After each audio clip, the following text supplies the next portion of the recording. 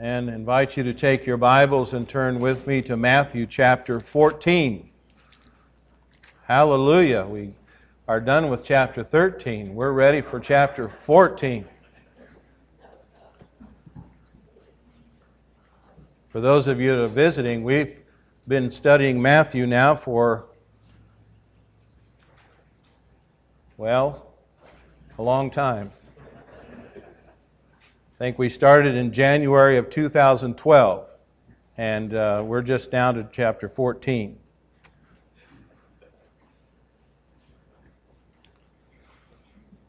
We want to resume our study of the Matthew's Gospel, and as we do, let me warn you in advance, it's more scandalous and sordid than anything you'll see on television today.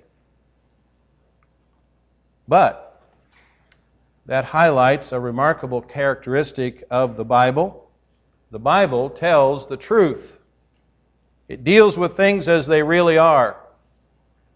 And in doing so, in our this morning's passage, it helps us as followers of Jesus Christ in a dark and fallen world to know three very important things. It helps us to know the nature and the character of this world that we're in. It helps us to know what our mission is to be while living in it for a time. And it helps us to know where our hope rests in the midst of it all. Now, this morning's passage here teaches us these things through a story that involves three characters. The evil and fearful King Herod, the bold but imprisoned John the Baptist, and of course, our compassionate and loving Lord Jesus Christ. Matthew's Gospel, as you remember, is the Gospel of the King. It's written primarily for the Jewish people, and its particular viewpoint of Jesus is as a long-awaited King of the Jews. In chapter 13, Jesus had taught the people at large, and His disciples in particular, and He taught them many truths about His kingdom through parables. We call them the kingdom parables because through them we learn much about the mysteries of the kingdom of heaven. At the end of the chapter, after the parables are completed, we're told that this king then presented himself to the people of his own hometown of Nazareth. But we're told that they were offended at him and didn't believe on him. And we're told in the last verse there of chapter 13 and verse 58, he did not many mighty works there because of their unbelief. And even though they rejected him as their king, he nevertheless still was the king that God had promised to them long ago. Even though he didn't do many mighty works in their midst because of their unbelief, he nevertheless did do them in other places. Now just consider the ways He's already proven Himself before this time. We read in Matthew's Gospel how He cleansed a leper in the sight of a large crowd in chapter 8. He cured a centurion's servant of his paralysis. He raised Peter's mother-in-law from her sickbed. He exercised power over the wind and the waves. He demonstrated authority over the demons. He proved conclusively that He had power on earth to forgive sins in chapter 9. He cured a woman of a life-draining flow of blood. He raised a dead girl to life. He gave sight to two blind men, and He gave voice to a mute man.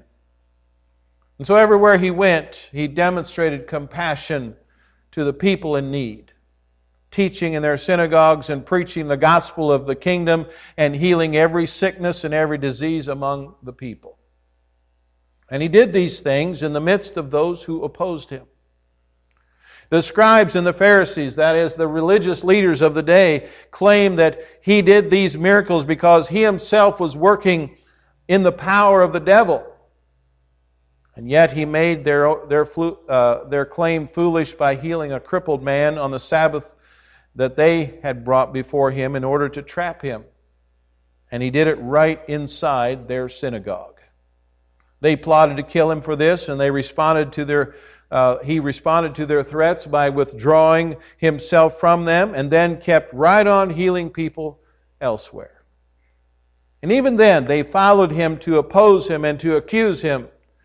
And even then, he cast a demon out of a man and healed him of his blindness right before their very eyes. The Pharisees responded by insisting that this proved he was operating in the power of the devil. But the crowds of Galilee were awestruck by it, and they kept saying, "Is not this the son of David?"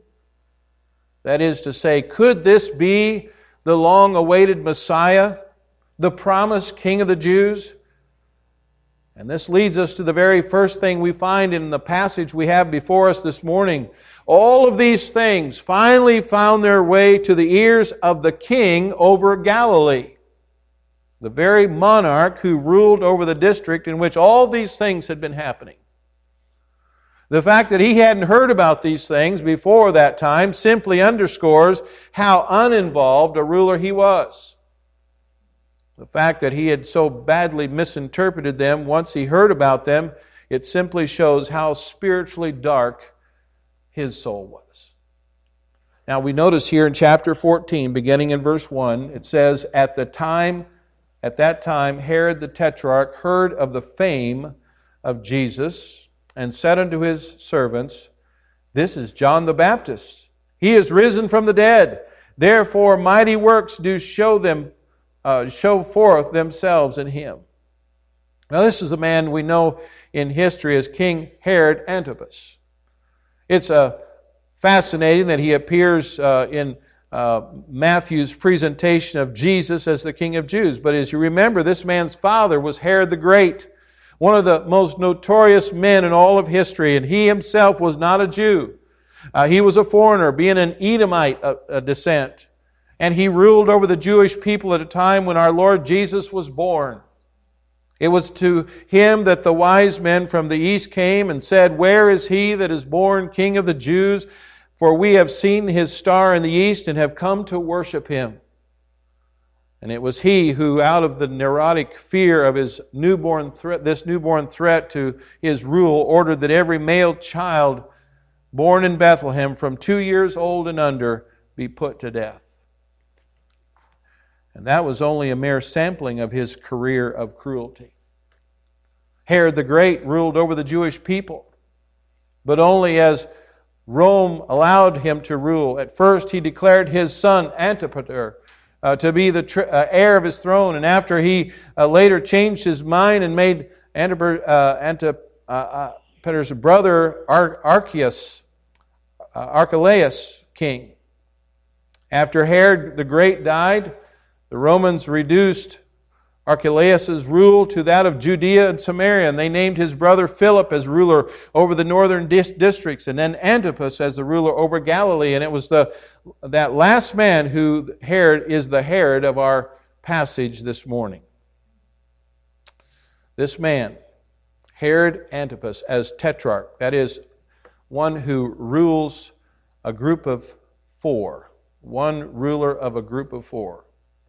And he began his rule shortly after Jesus was born and had been ruling for about 32 years at the time of this account. He ruled throughout the time of our Lord's life on earth. His rule ended just a few years after Jesus' crucifixion, a total of 37 years. He was the civic leader over the region in which our Savior grew up and worked and later began his public ministry. And over the region where Jesus taught the truths of the kingdom of heaven and performed all those wonderful miracles. And so that's what makes it so remarkable that Herod Antipas, as it would seem, didn't hear the report about the miracles and wonders that Jesus had been doing until this point in our story. Luke tells us that he said, John have I beheaded, but who is this of whom I hear such things? And he desired to see him.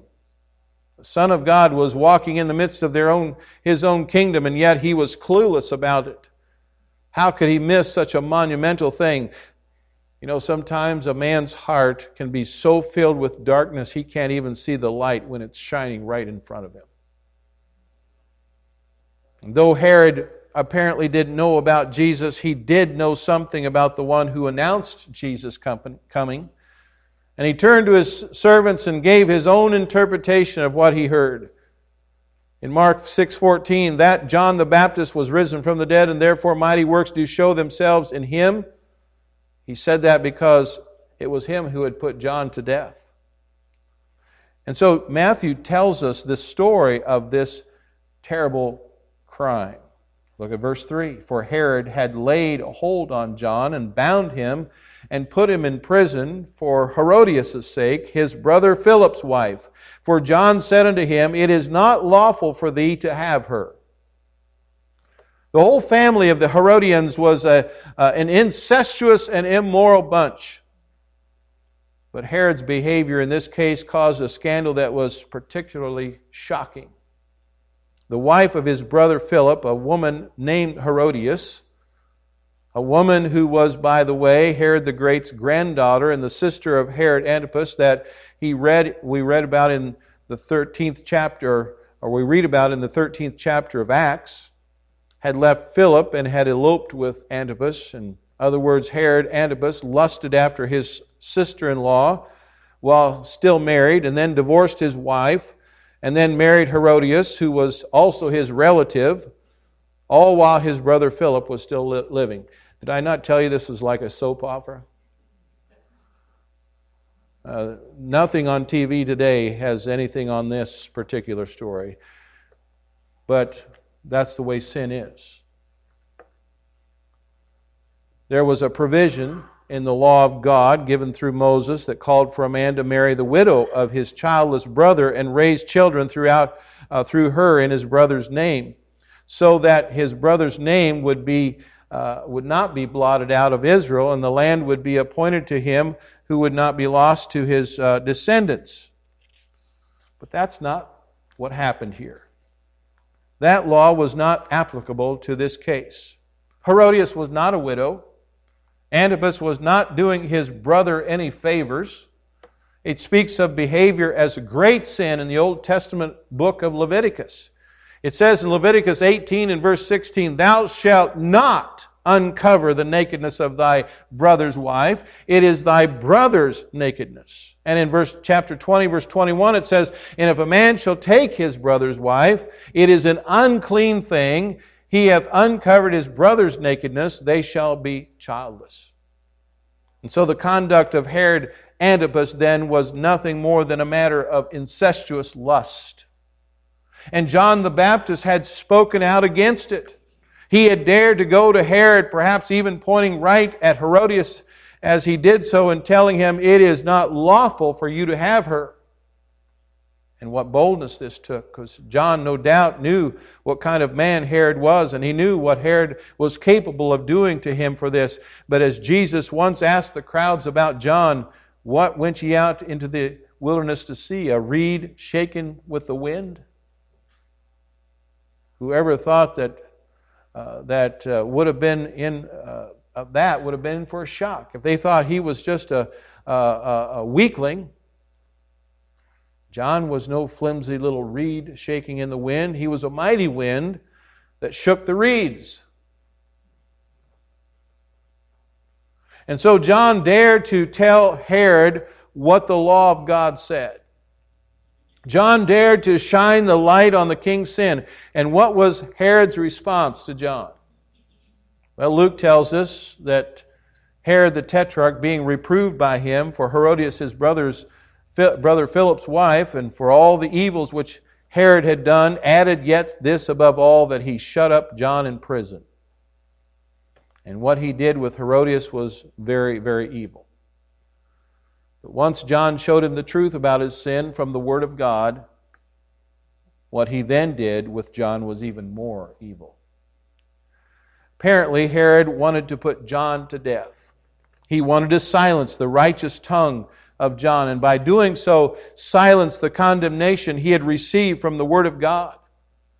But Matthew goes on to tell us here in verse 5, And when he would have put him to death, he feared the multitude because they counted him as a prophet. Many men today are just like Herod. They're more afraid of the judgment of men than they are the judgment of God. But here's where we see Herod's moral fearfulness and confusion. Herodias also wanted John dead. But as we read elsewhere in the Scripture, we find that there was a curious draw that John still seemed to have on Herod. So Herod prevented her from killing him. And Mark tells us in his Gospel, for Herod feared John, knowing that he was a just man and holy, and observed him. And when he heard him, he did many things and heard him gladly. Isn't that the way some people are in their sinful, wicked hearts? They hear the truth and they hate it. They rail against it and they fight it and they argue against it with all their being. And yet, because the Spirit of God continues to convict them that it's the truth that they're hearing, they're still drawn back to hear more. Seemingly lingering and loitering near the truth, but never fully embracing it for their lives. The Bible says the heart is deceitful above all things and desperately wicked. Who can know it? Now, how long John had to languish in prison, I'm not sure. Herod vacillated back and forth, but it was plain that God's purpose for John had been completed. His work on earth had come to an end. He had not only pointed faithfully to the law in order to declare sin, but he'd also pointed faithfully to Jesus and declared, "Behold, the Lamb of God, which taketh away the sin of the world." And now the time of John's release would come. And so Herodias' opportunity was against him. Well, her opportunity was Herod's birthday. Herod threw a great party.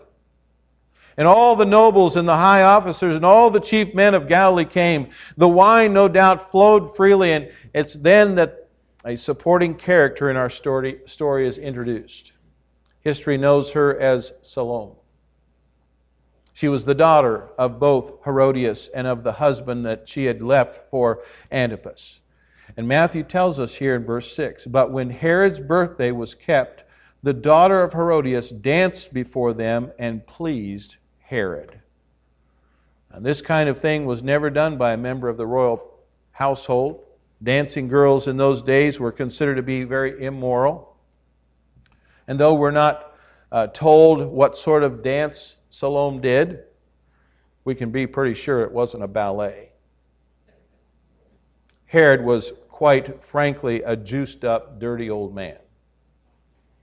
And so when the dance was over, he made a drunken and I suspect a somewhat lustful promise to this girl. Look at it, verse 7. Whereupon he promised with an oath to give her whatsoever she would ask. Mark tells us how outlandish this promise really was. He said, "Ask me whatsoever thou wilt, and I will give it to thee." And he sware unto her, "Whatsoever thou shalt ask of me, I will give it thee unto half of my kingdom."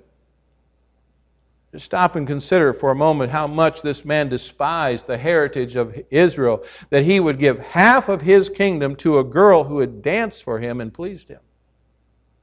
Apparently, the girl then consulted with her mother, and we read of what is certainly the most notorious request of all of history. In verse 8, it says, "And she, being before instructed of her mother, said, Give me here John the Baptist's head in a charger. And the king was sorry. Nevertheless, for the oath's sake, and them that sat with him at meat, he commanded it to be given her. And he sent and beheaded John in prison, and his head was brought on a charger, and given to the damsel, and she brought it to her mother." Did you notice there it said Herod was sorry? Yeah, he was sorry. A sorry character is what he was. But he was not sorry enough to repent. You know, you can be sorry for your sin, but you need to be sorry enough to repent of your sin, turn from your sin, and follow God. Herod was more concerned about keeping his drunken, hasty promise to a girl than he was about taking the life of a prophet of God. He was more concerned for admiration before men than he was the damnation from God. And so he sent his guards, and John the Baptist, a man of whom Jesus said, "Among those born of women there is not risen greater," was suddenly ushered into heaven. And that's the last we hear of this creepy girl and her mother. That's a good thing, because their story explains why Herod was so fearful at the news of Jesus and the marvelous works that he had been doing among the people. He was irrational because of guilt, and he was fearful that it was John the Baptist who had risen from the dead. But then, that the most wonderful character in this story is brought to our attention in verse 12. And his disciples came and took up the body and buried it and went and told Jesus. Remember, Jesus loved John.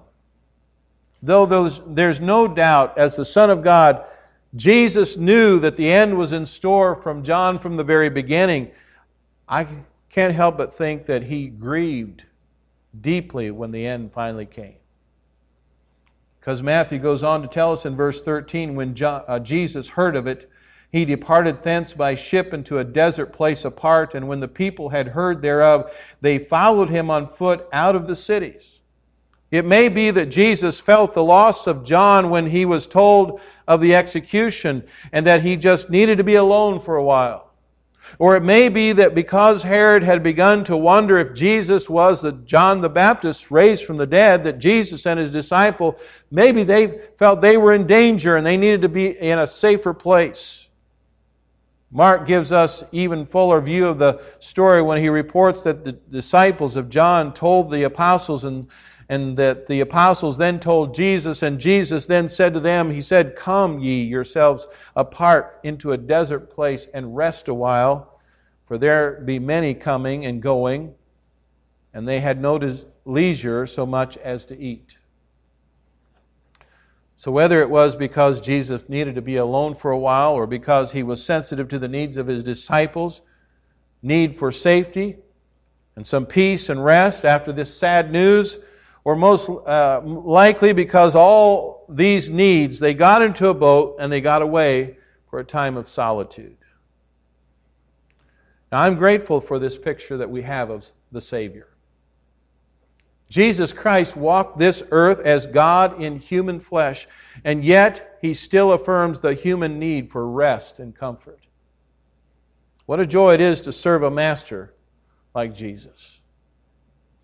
Well, as it turned out, whatever rest they sought didn't last long. Isn't that the way it goes many times?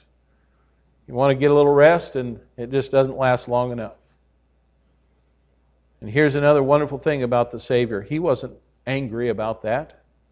He didn't lash out because rest and solitude were taken from Him. He reacted as He always does toward those who hunger for Him and seek Him.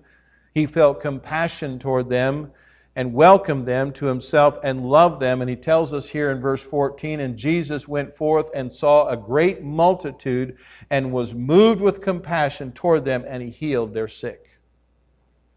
The Holy Spirit saw fit to lead Matthew to include this very scandalous and grotesque story here in the gospel account of Jesus. The Word of God doesn't try to shield us from the truth of things. It lets us see things as they really are, but it does this so that we might know the things we need to know in order to better follow our wonderful Savior in this dark world. Now, I see three things that this passage teaches us, and it shows them to us through the persons of this story. Now, let's consider them as we wrap this up. You were probably wondering when I'd get to the outline, right? But notice here three important points. First, as we look at King Herod and Herodias and Salome as well, we see something of the character of this fallen world system. The character of this fallen world system. Like Herod, this world has been given over to gratification of sinful desire. The Apostle John warns us, "Love not the world, neither the things that are in the world. If any man love the world, the love of the Father is not in him. For all that is in the world, the lust of the flesh, the lust of the eyes, and the pride of life is not of the Father, but is of the world. And the world passeth away, and the lust thereof, but he that doeth the will of God abideth forever." 1 John chapter 2, verse 15 through 17. And like Herod, the world does not relish being told God's law. It does not welcome having its sin pointed out. Well, think about that. Do you like it? Nobody likes to have their sins pointed out, and the world certainly doesn't like it. John didn't speak disrespectfully to Herod. He didn't lash out at him. All he did was tell him the truth of what God had said. And that is contrary to God's law that he would have the wife of his brother. And that was enough for Herod to seek to silence him in prison, and for Herodias to seek to silence him by death. Now, Jesus warned us that this would happen. He told His disciples and us along with them, He said, if the world hates you, you know that it hated me before it hated you. And if you are of the world would love his own, but because you are not of the world, but I have chosen you out of the world, therefore the world hateth you. John 15, 18 and 19. And praise God that He sees fit to save some out of this doomed world. I'm so thankful for my own salvation this morning. And I trust each one of you are thankful for that too. If you are a redeemed woman or man, it is because God has graciously delivered you from the power of darkness and conveyed you into the kingdom of the Son of His love. But as a system of values and priorities, as a kingdom over which the devil holds sway, we should never be surprised by the opposition we experience when we speak the truth of God's Word in it. When you go and give your testimony, or you give a gospel tract, or you let someone know about Jesus, you're going to meet opposition. But don't be surprised. Herod is simply a picture in miniature of how the world will respond. The world loves its sin. It will hate the Word of God that condemns that sin. It will be irrational in its fear. It will continually misunderstand the Savior, and it will seek to silence those who stand for Him and His gospel. As followers of Jesus Christ, you and I are called to live for a time in the midst of this dark world system. But secondly, we notice here that we see in John the Baptist, something of the role we play as we live in it. The role we play. John was called to be a prophet. He was to foretell the truth of God and to the darkness of the culture of his day. But so are we. Jesus Himself told us. He said, "Ye are the salt of the earth. But if the salt have lost its savor, wherewith shall it be salted? It is thenceforth good for nothing but to be cast out and be trodden under foot of men. Ye are the light of the world. A city that is set on a hill cannot be hid. Neither do men light a candle and put it under a bushel, but on a candlestick. And it giveth light unto all that are in the house. Let your light so shine before men that they may see your good works and glorify your Father which is in heaven." We are to be telling people of this world the truth of what God has said, and we're to back that truth up by living it in front of them. They will not like being confronted with the truth of God's Word, but we're not to be afraid of their faces, as it says in Jeremiah 1:8. We're not to be afraid of their words, nor dismayed of their looks, as it says in Ezekiel 1:6. We must be today like John was in his day.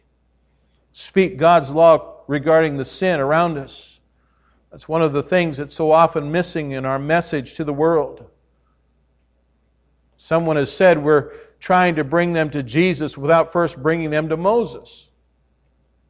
We need to tell people God's moral standards as they are found in His good law so that they can see the truth of their sin.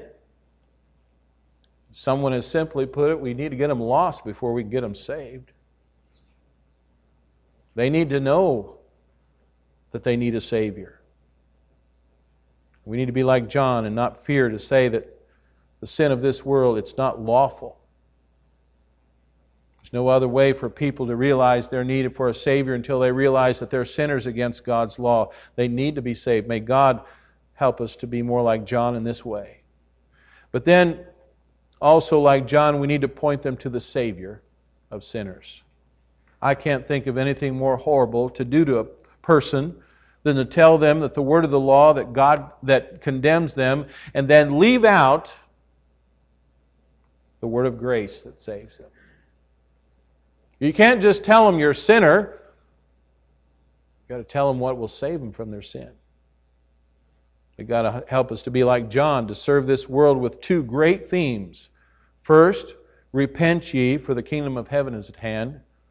We saw that back in chapter 3 and verse 2. And then he said, behold, the Lamb of God, which taketh away the sin of the world. And so in all of our doing so, let's be like John in that we're bold and courageous in speaking the saving message of Christ to this world, and we're willing to suffer for Him for doing so. God the Father has not commissioned the preaching of the message of His Son to anyone else. He's given it to us. He's not given it to the mighty angels to proclaim. He's given it to us, His redeemed people. It's not His plan for the world to hear it from anyone else but us. And that leads us to consider one more thing that we should notice from this passage as we live in this dark world. The Savior we are to proclaim in the midst of it. The Savior. What a wonderful Savior He is. He isn't like the kings of this world who have dared to have approached Herod for anything. But unlike such earthly kings, our Savior is very approachable. You know, for one thing, He understands us. He feels the pain of our humanity. He knew what it was to grieve over His beloved prophet John. He knew what it was to need to get away for some rest and some peace and solitude. This reminds us of what it says in the book of Hebrews. For we have not an high priest which cannot be touched with the feeling of our infirmities, but it was in all points tempted like as we are, yet without sin. Hebrews 4:15. And for another thing, Jesus welcomes those who come to Him. You try to go to some of the kings of this world and see how big of a welcome you get. And just as He welcomed all those needy people who sought Him out and came to Him in the deserted place, He will never turn away anyone who comes to Him today. The Lord is never too busy for you. He's never too tired. We have a wonderful promise from Him. It says, all that the Father giveth me shall come to me, and him that cometh to me I will in no wise cast out. John 6:37. You see, we have an invitation from Him that is more wonderful than could ever be offered by even the most benevolent earthly king. The invitation that is true for everyone who will hear it. And may each one of us take Him up on it today. Come unto me, all ye that labor and are heavy laden, I will give you rest. Take my yoke upon you and learn of me, for I am meek and lowly in heart, and ye shall find rest unto your souls. For my yoke is easy and my burden is light. And so then let's learn the lesson this passage teaches us about how we're to live in this dark world as followers of Jesus. As we look at Herod, let's look at what sort of fallen world this is that God has called us to live in. As we look at John, let's learn what our mission is while living in the midst of it.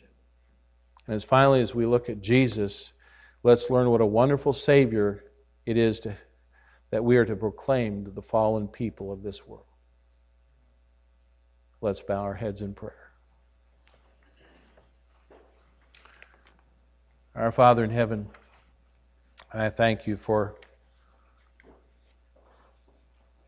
the book of Matthew, and I thank You, Lord, for the truth and the real picture that it gives to us, a picture of that which was taking place in the time of Jesus, and these same things are taking place today. People are steeped in their sin, and we see them all around us, and if we try to share the gospel with them or try to bring them to Jesus, many times were rejected. Many times they will have none of it. But Lord, thank you for the testimony of John. He knew the truth and he faced the world with the truth. And then thank you, Lord, for our Savior, Jesus Christ, who demonstrated compassion upon a people who didn't deserve it. Lord, there may be someone here this morning who has never trusted Jesus Christ as their Savior. They have no message to share with the world. Maybe there are those here this morning who are maybe not to the extent that Herod was steeped in sin, but yet sin is sin. And sometimes we don't like to hear the truth of the gospel when we're in our sin. But Lord, I pray that the Spirit of God would work in hearts today. And we as believers and Christians, people who can be called children of God, saved by your grace, help us to be faithful in our witness. Day by day, help us to pray for opportunities. And Lord, help us be faithful as we go about the work and the opportunities you've given to us.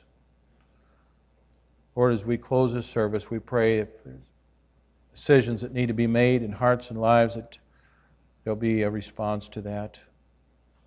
And your name would be glorified, for it's in Christ's name we pray. Amen.